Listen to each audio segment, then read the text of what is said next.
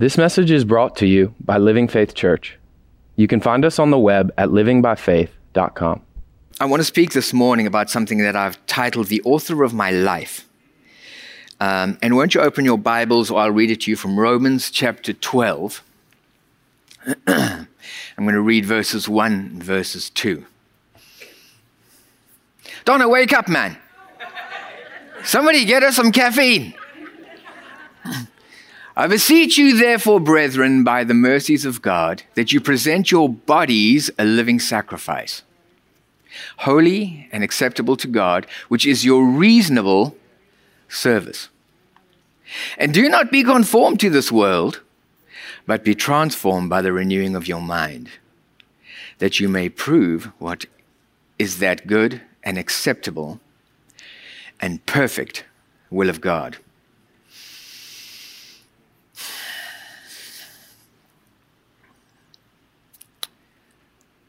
We've got ideas about who we are and how we think we should live.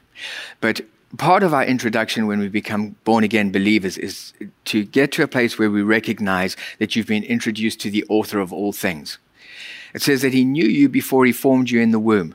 He knew everything about you and your design and what his purpose and plan was for your life before you were ever formed. So he knows everything about you. The importance about it is that there is such a synergy between who we are and God's plan for our life and who he is and what Christ has provided for us. And sometimes we can't always see the picture clearly because we think if I can give definition to who I am and how I should live, I'll be a happy person. And the challenge that we find is sometimes in that space is that we have to come to a point of humility where we resign ourselves to the fact that God knows best. And because of that, he's going to do some stuff in us and through us that's going to introduce us to a reality that's different to what we had imagined.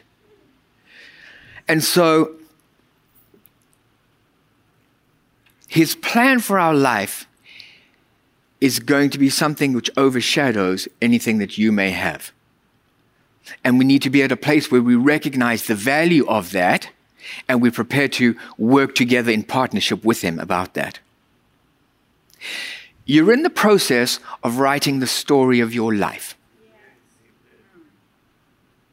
Your story is being authored today, but your story is not being authored out here in front of everybody. Your story is not being authored in front of your family or other people. Your life is being authored in a secret place. Your life is being authored in a place inside of yourself where only two people ever go, you and God. He knows stuff about you before you know it. Sometimes we discover some stuff about ourselves that he already knew. But it becomes important because in that space is determining and defining the course of your life.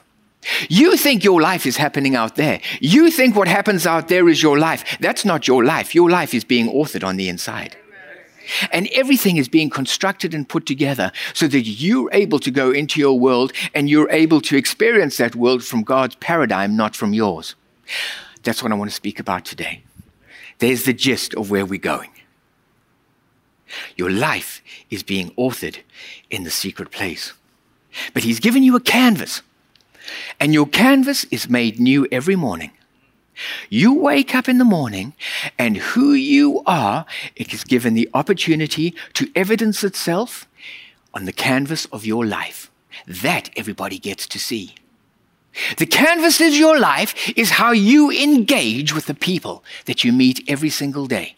How do you engage with the challenges that you come across? How do you work in a way that you're able to find the purpose for your life? All of those things are adding color and dimension so that when people look at you, they don't get to see your secret place, but they get to see your canvas.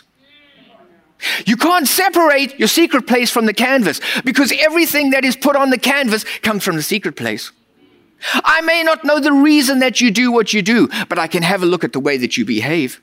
I have a look at the way that you treat people. I have a look at the way that you engage when you're confronted with challenges and issues. Nothing special about life for anybody. Everybody to varying degrees is going to have the same challenges that come in life. But how do you handle them? How do you deal with those things? The canvas of our life adds value and dimension to us because it also creates an opportunity for discovery. I didn't know sometimes some stuff that was inside of me until it came out. I said something. I reacted in a way that I was like, why did you do that? And then sometimes I handle things in ways that I'm not even aware of how it is. I can remember Sarah and I used to deal with some stuff sometimes. And because you've never had to deal with these things. And she said to me, you're so strong in the way you handle stuff. I had no clue what she was talking about. Why? Because they're blind spots to our life and we can't always see the way that we come across. But other people get to read our canvas. And when people get to read your canvas, what they're saying to you is, there's something on the inside. There's something in the place where it's being authored, and it's not right. What do you want to do with it? The canvas of our life becomes really important. When God created you as a living soul, He created you as a cohesive being. I can't tell you how important that is. For years, I was raised with the idea that my spirituality and my natural were two separate elements and two distinct entities. They're not. They're part of the cohesive whole that you call yourself. You cannot be one thing and live another. It's not possible. Who I am is how I live. And what determines who you are is your heart. The very essence of your being, the foundation, the fundamental part. It's the secret place where your life is being authored. When God created man, He took spirit, who he was, and He breathed it into man. The very heart and the very essence, the very fundamental part, at the very core of what spirit is all about, is something called heart. It's not an organ. It's a capacity. It's a capacity. It's the ability to be able to assimilate, to be able to make choices, to be able to define things. It's at the very core of what spirit is all about, is the ability to be able to give definition to who I am. God has it, and I'll show you, we'll talk about that later. But it's the essence of who you are. When God breathed into you, not only did spirit come into your being, and the principle of life gave life to your body and life to your brain and life to all your organs and everything kicked in. Why? Because spirit was put into that place. But spirit never came alone. Spirit came with heart. Spirit came with who am I? And in the context of who am I, as a complete living being, the thing is, I have something called body, which comes with brain. It comes with senses. It gives me stimulus and inputs all the time from my world. And so who I am is in a place where I'm living in a symbiotic relationship with all of these entities. I have spirit and I have heart and I have mind and I have brain and I have body and I have stimulus, and all of this stuff is happening concurrently. And so it's important for me to understand who I am and define the different components and what they are and their place in the economy called the living soul. The essence of who I am and how I define myself is how I express myself. I cannot divorce spirit from it.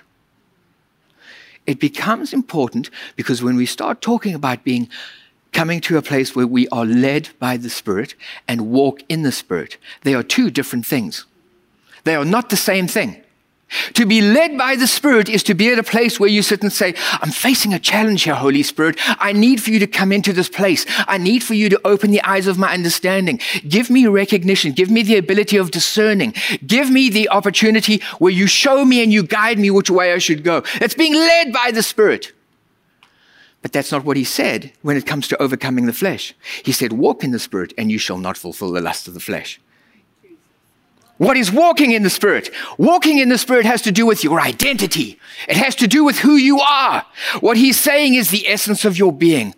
The very part that defines who you are is fundamentally embedded in Spirit.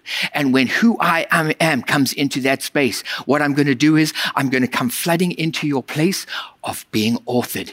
And I'm going to be at a place where I allow you to partake of my life and my character. And I'm going to build things into you that come from my spirit. And it's going to redefine who you are. And because it redefines who you are, it'll redefine how you live. I walk it out all the time. It's because of who I am. Walking in the Spirit has everything to do with the identity of who we are as people.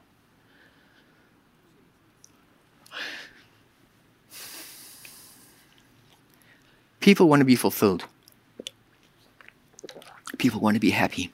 People want to get to a place where they recognize and they experience the fullness of purpose for their life. I want a sense of accomplishment. I want to know what I'm about. I want to get to a place where I feel as though I belong. I want to get to a place where I feel as though I'm connected. I want to get to places where I feel as though I'm growing and I have a sense of well-being about myself. Sometimes we think that we can give definition as to what's going to do that. The challenge with it is very often when we do that, we realize our goals only to come to the stark discovery that we don't realize the fulfillment that we thought they were supposed to offer. People all the time think that if they're wealthy, they're going to get X, Y, Z. It doesn't happen. They get to that place and suddenly they realize, I've got a great big fat bank account, but you know what? I'm still me. I may have fame. I may have power. I may have all kinds of stuff. I'm still me. It's nothing wrong with the stuff, but we're talking about the me. We're talking about the me. God does something tremendous when he comes into your life. Because what he begins to do is, he not only introduces you to his nature, but he's going to change the very crux of what your desires are. Suddenly, other things are there. It's not that they're bad, but it's just you don't desire them the same way. Why? Because he's having influence in that space. He's authoring some stuff that's bringing about change and transformation in who I am. And so when people don't realize the fulfillment of what it is that they're looking to, very often the first thing that we do is we blame. It's not my fault. You don't realize I was born on the wrong side of town. It's not my fault. You don't realize the tough hand that I've been dealt. It's not my fault. You don't realize what my upbringing was like. It's not my fault because I never had the same education that other people had. It's not my fault. Did you hear what she said to me? It's not my fault. Did you see what they did? It's not my fault because my boss is unfair. It's never me. It's everybody else's fault. And so God introduces us to the first principle. Be not conformed, but be transformed.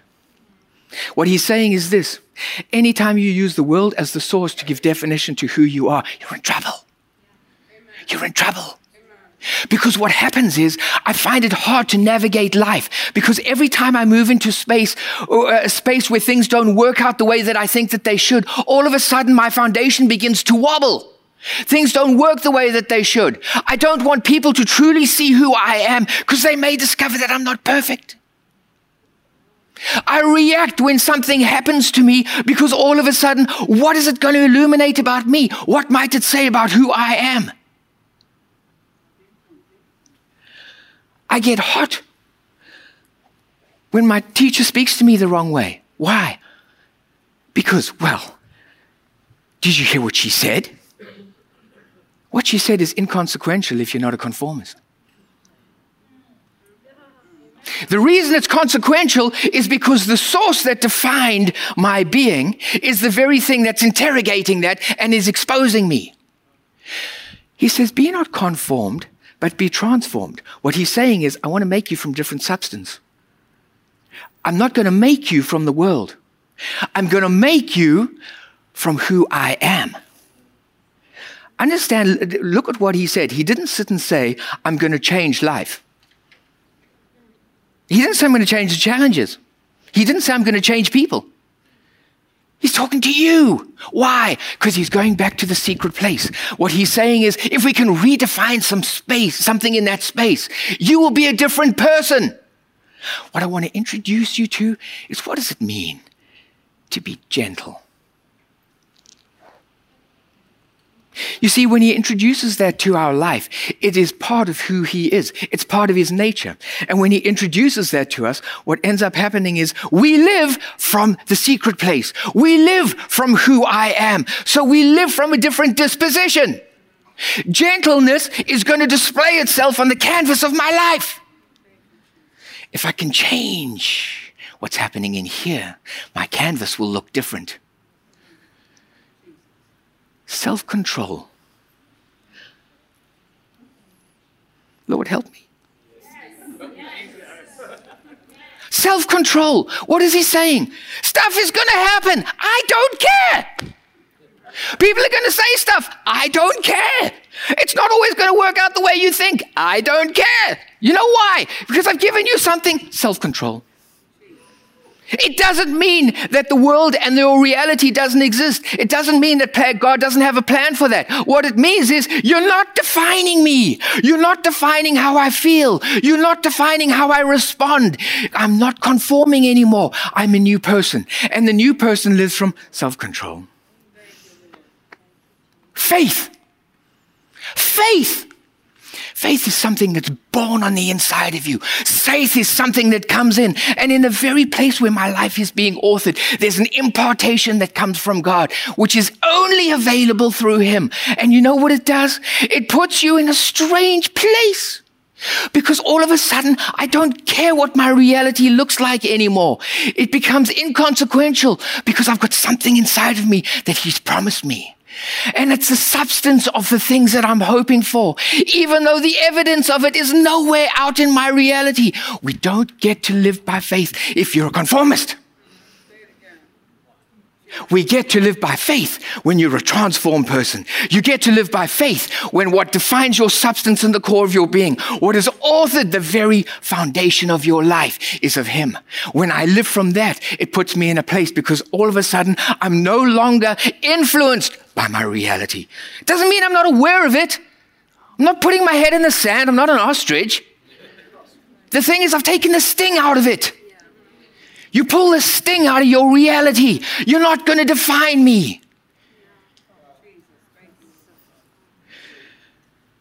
I'm moving to a different place. I'm moving to something new. I'm moving to something different. I'm no longer conformist. I've become a transformed being. Something new, defined from new substance.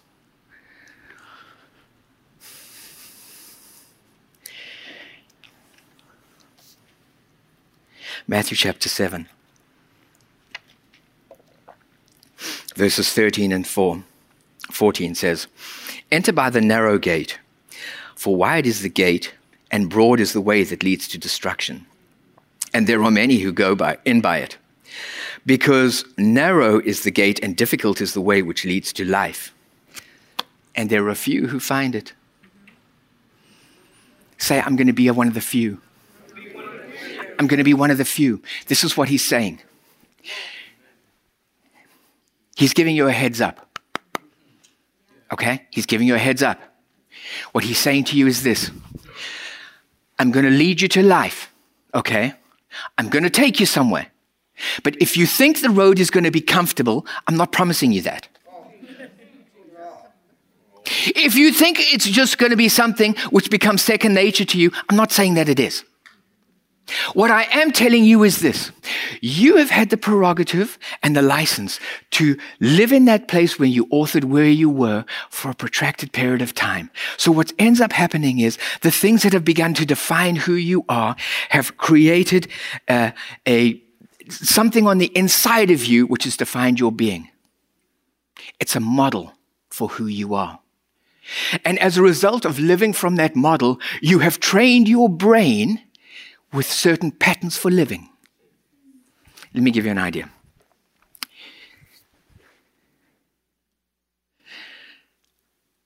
Life is going to throw all challenges at you.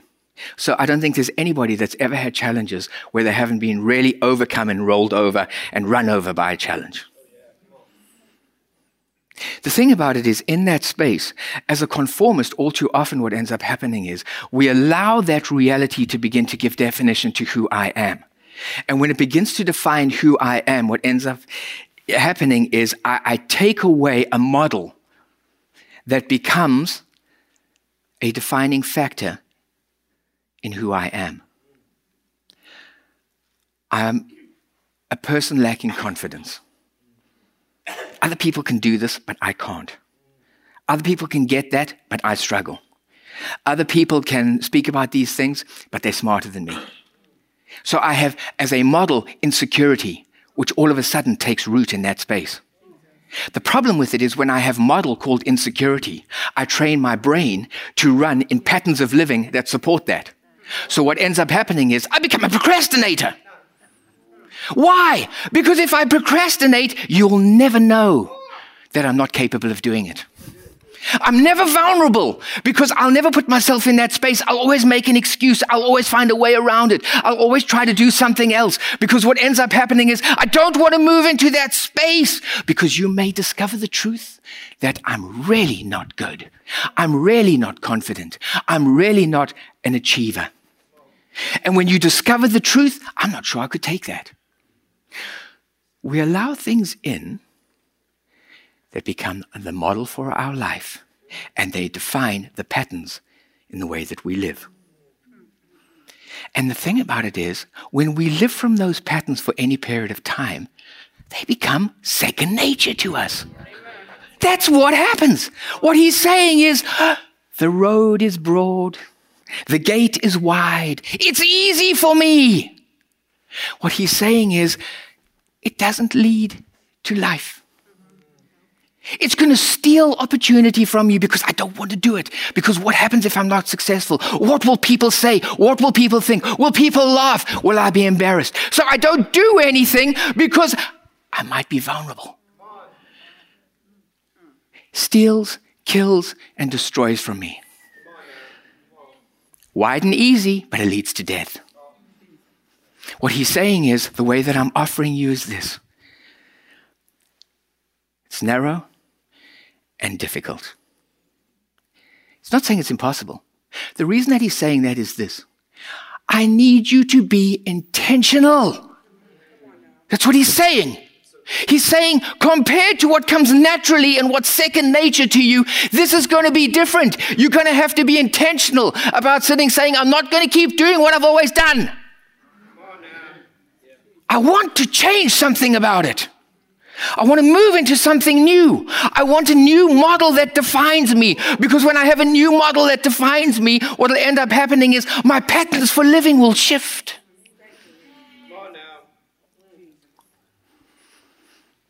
So the encouragement he gives you is this. It's possible. I'll be with you. But just don't think that you can neglect it. Be intentional about it.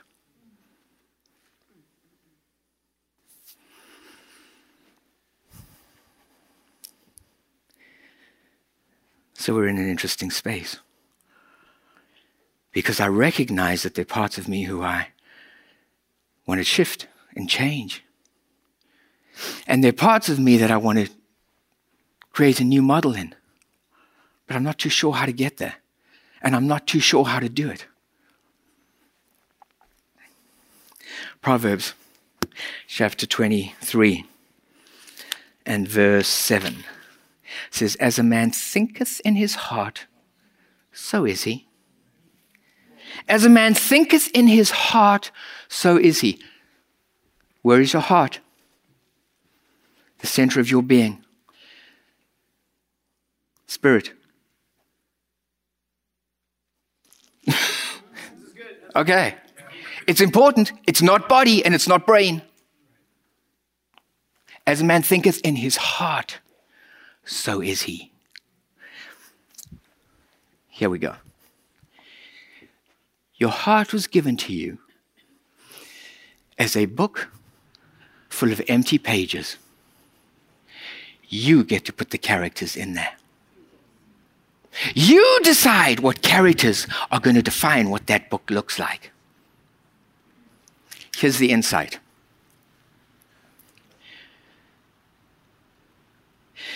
Your heart has the potential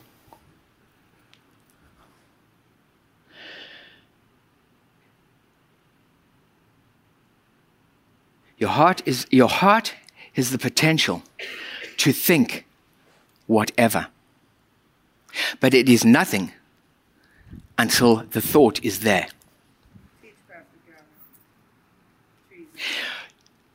As a man thinketh in his heart, so is he. Your heart has the potential to think anything, but it is nothing until the thought is there. What it's saying is this: when you were born as a spirit, you came in as an open book. Ideas are going to populate that space. Where do your ideas come from? It comes in blank. It comes in blank. It is going to be defined by those thoughts that go into that space, the ideas that go into that space. Your heart is a hothouse. It's the hothouse of your life. Everything that you need to take a seed and allow it to germinate and keep it well watered and keep it hot and give it the light and give it the moisture and give it everything that it needs to flourish exists on the inside of you. It exists in a place called your heart. Synonym for heart, mind. That's where it exists. So any seed that gets into that space, it's going to germinate. And when the thought gets in there and the seed gets in there, it's going to be taken care of and it's going to be nourished and nurtured to maturity. What do we spend our life thinking about? Everything that's on the inside in here. It becomes so important to us because we recognize the fact that I'm in the process of authoring anything that I allow into that space. Proverbs 4 verse 23 says, guard your heart. What is it saying? Guard your hothouse. Be careful with your hothouse. Be careful what you allow into that space, because any seed that you allow into that space is going to germinate. And it's going to start to give definition to your heart. As a man thinketh in his heart, so is he. Every time you put an idea in and it goes into that heart and it begins to grow and it matures and it bears fruit, it's defining the canvas of your life. Ideas are big. Ideas are huge in God's economy. Ideas are powerful.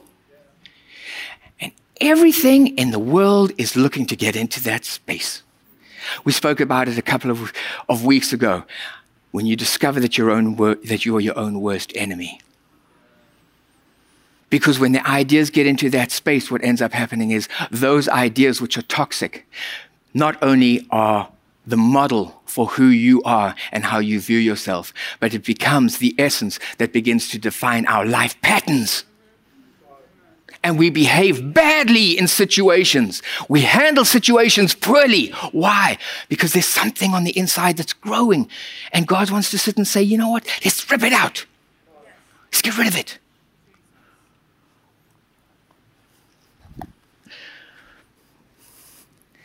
Let me just see where I want to go here.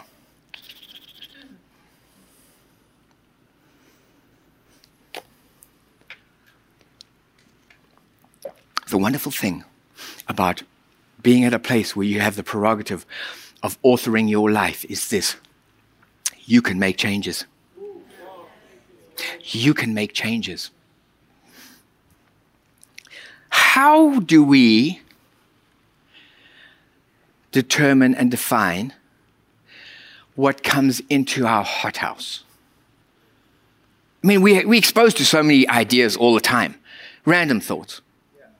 So what differentiates certain thoughts that get into that space and others that don't?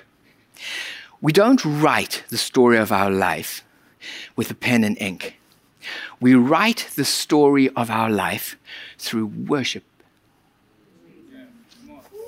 You write the story of your life through worship. Stop for a minute. Deep breath. Now I want you to review. And I want you to have a look at this. Let me give you some context here so we can springboard into a different direction. Worship is not a religious idea. Worship is not even something that is exclusive to spirituality. Now you are paying attention. Every one of us were born as worshipers.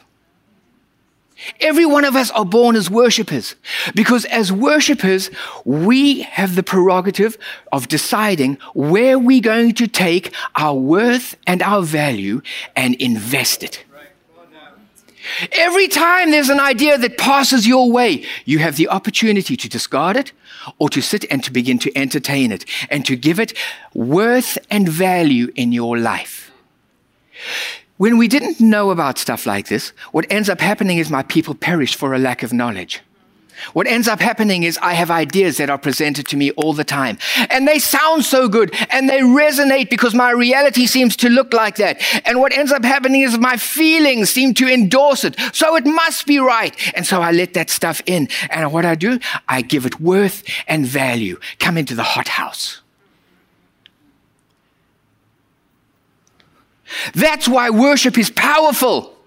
Worship is the gateway to the hothouse. Anything that you have a look at and that you esteem as being worthwhile and valuable, what you've just done is extend an invitation to say, come into the hothouse. And it doesn't always have to be good. In fact, in most people's situations, very often, we've got a whole bunch of stuff growing in our hothouse that is toxic. Why? Because it made sense to us in the moment.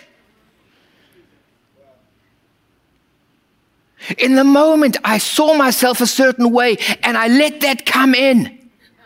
And you know what the problem is? I want to just change the paradigms in the way you see things. The thing is, because I esteemed it with value and because I gave it worth and because I allowed it in and I gave it a special pot plant and I put it in there and I fertilized it and I watered it and I took care of it and it grew up. And you know what I ended up with? An idol. Anytime you let something into your hothouse that grows that is not of his nature, you've just matured an idol. We think an idol is money and riches, and an idol has to do with what's growing in your hothouse. Anytime you have something growing in your hothouse that is not of him, you have an idol. And you know what ends up happening? The idol gets to use the paintbrush on your canvas every day. The idol has the opportunity to use your mouth and your hands and your interactions and your attitudes. And all of a sudden, I don't really understand why life's not working out the way that I should, because I'm a Christian and I love God. But in my hothouse, I got a whole bunch of idols which are happily growing. Anytime I give worth and value to something which is not him, I'm just making space for an idol.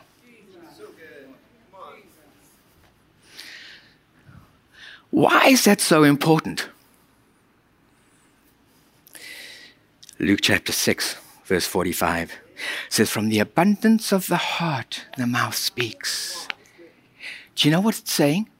Take that and overlay that with creation.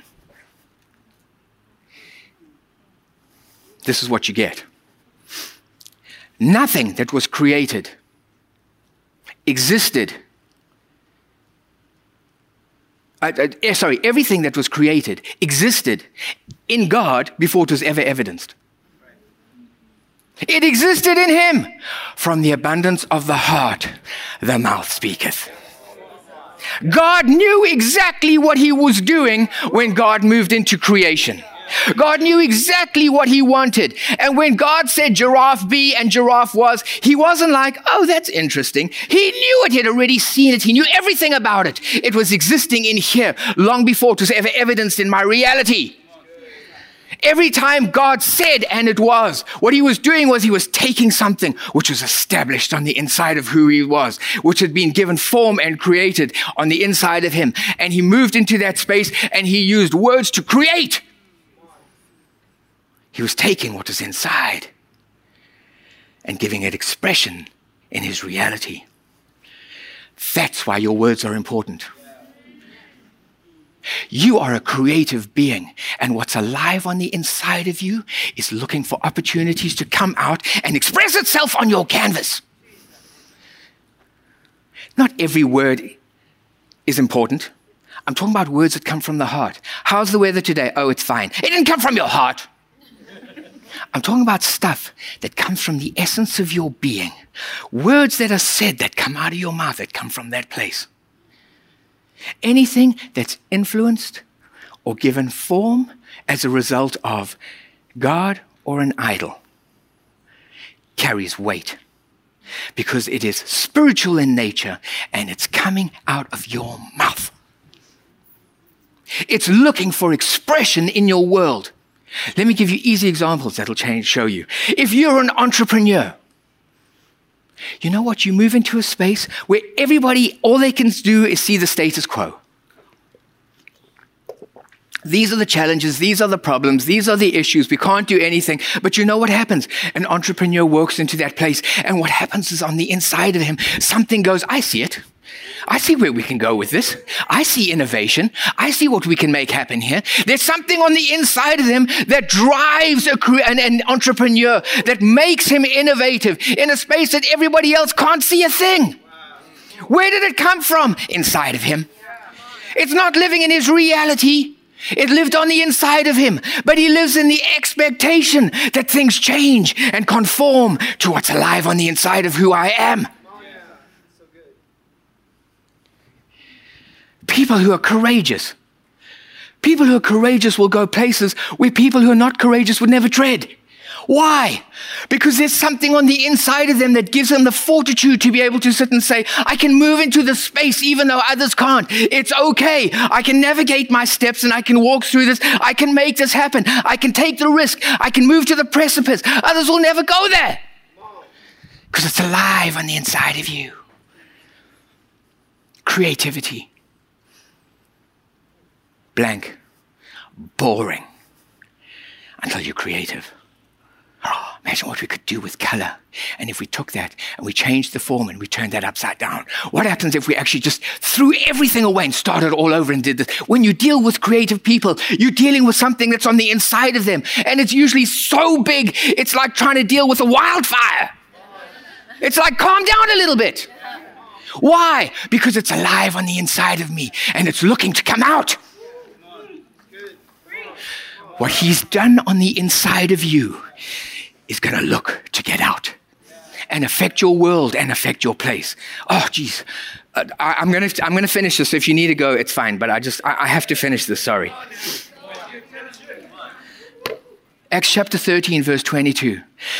This is God. And when he had removed Saul, he raised, and when he had removed him, he raised up for them David as king, to whom he also gave a testimony and said, I have found David, the son of Jesse. Man after my own heart. Say it again. A man after my own heart. Say it again. A man after my own heart. What did God say? God said he had a heart. Did you hear that?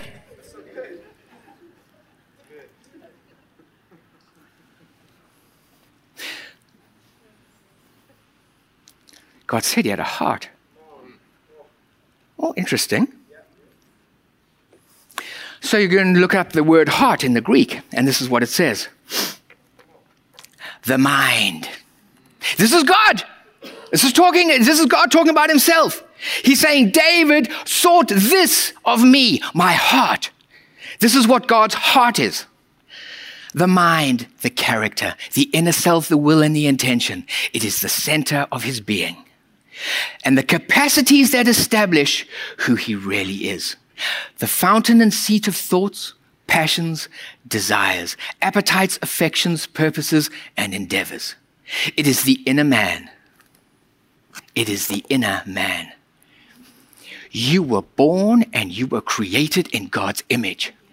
Functionally, as a person, when he created a living soul, he took spirit of who he was. I have heart. I can define who I am and what I'm all about and what my passions are and what I like and what I dislike and the way that I present myself. He created all of those things and he took the capacity of who he was and he put it into body. That is the essence of what you're all about. Your heart. It's the fundamental part of you. Why did he put it in heart? Because heart is at the very center of spirit. God's intention was always that his life defined spirit. You would always be the very essence of his nature.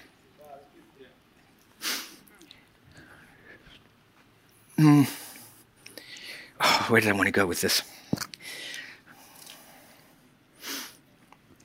What it's saying is this. This is the difference between David and people. David was a man after God's own heart. Do you know what he was saying? I recognize the value of discovering who you are. I'm not interested in resigning myself to the fact that there was a God of Israel. I'm not interested in getting to the place where I recognize the fact that there's a higher being. There's some God up there somewhere who I can reverence and respect. I get all of that. That's the passport factor. I'm not interested in those things. I want to see your heart. I want to know who you are. Talk to me about who you are. Tell me about who you are. What was he doing? What was David known as? A worshiper. He was not known as a worshiper because he wrote pretty lyrics, because he wrote psalms, because he played an instrument, because he could sing. He was known as a worshiper because his life was defined from discovery. His life was defined from finding the essence of who are you? What are you about? Speak to me about what you are and who you are. And in that space, I recognize the fact that I can place value on worth on those things. And it'll begin to redefine who I am and what I'm all about. What drove him was worship. What redefined him was worship. And the result was that he became a praiser. The reason we come in here and sing is not we don't sing to hope that God will do something. That's not what it does. We come in here and we sing because our singing and our praise is an adoration for who he is and what he's done. Our praise is getting to a place where it's like I've lived out a relationship with who he is and I value him so much during the week and who he is and what he's all about, and I'm allowing that to be influencing me on a regular occurrence. And because I'm not the person I used to be, and because I deal with life differently, and because I'm pulling idols out of my hothouse, he's done some stuff in my life that nobody else could do. And because of that, I come in here and I praise him. That's what your praise is about.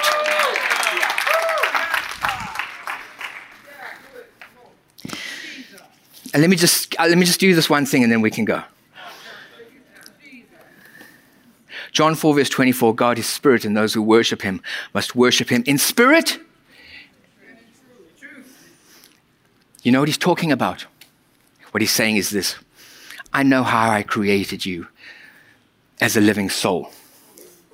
And you are a 50-50 split. My logic and my understanding will inform your brain and your body, but it'll never give definition to your identity. I'm not interested in what you think about me. When you come and worship me, you come from the disposition of your heart. I come from that place that defines who I am and the very essence of my being, my will, the very part of me that gives definition to how I live and how I move and how I have my being. And in that space, I come to you, Father, spirit to spirit, and I worship you. And in that space, I recognize you for who you are, and I allow that to begin to have influence in me, not because of what I know about you, but because of who I am. What God is saying is this. Those who worship me in spirit and in truth are people who recognize who I am, truth and value. And they come to me spiritually open and spiritually available. Their heart surrendered to me, sitting saying, Father, have influence in the space. Author my life.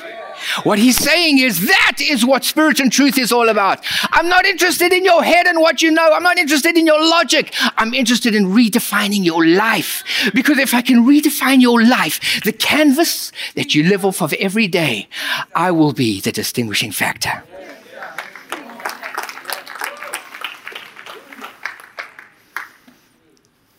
That's what he wants to do in our life. Life is going to happen. We're ill-equipped to handle it as long as we're defined by the very thing that challenges us.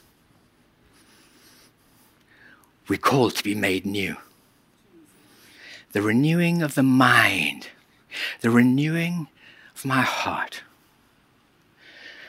I have the prerogative and the opportunity to author that space with God. I don't do that through any other way but through my allocation, my ascribing worth and value. Hold on to it for dear life. You allocate it only when it comes from Him. It helps us prevent weeds in our hothouse. And it moves us to a place where the Spirit begins to redefine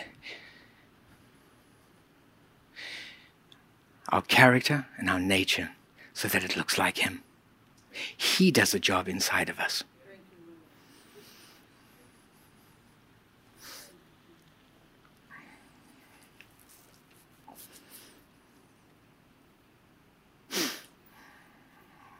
Why don't you close your eyes?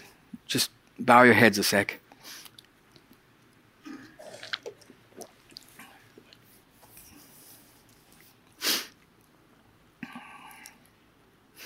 Put your hands out. Holy Spirit, I speak blessing over every person here today.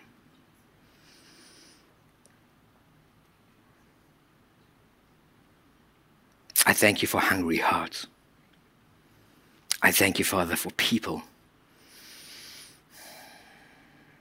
that'll be known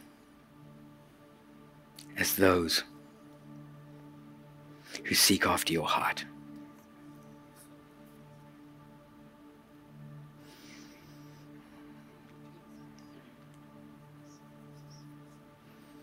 Don't allow us this week, Father, to be reactive to our world.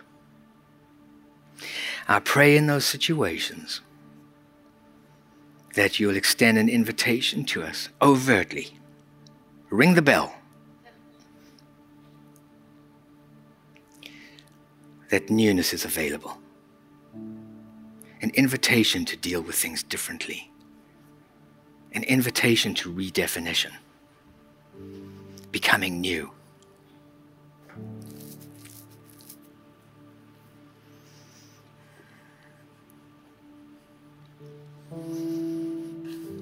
I thank you, Holy Spirit, that you're with us and you guide us and you lead us.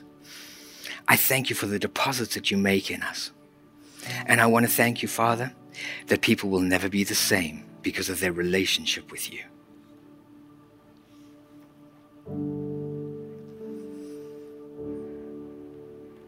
I pray protection, I pray provision, I pray healing, health, well-being, prosperity in all of its forms on every person here. In Jesus' name, amen.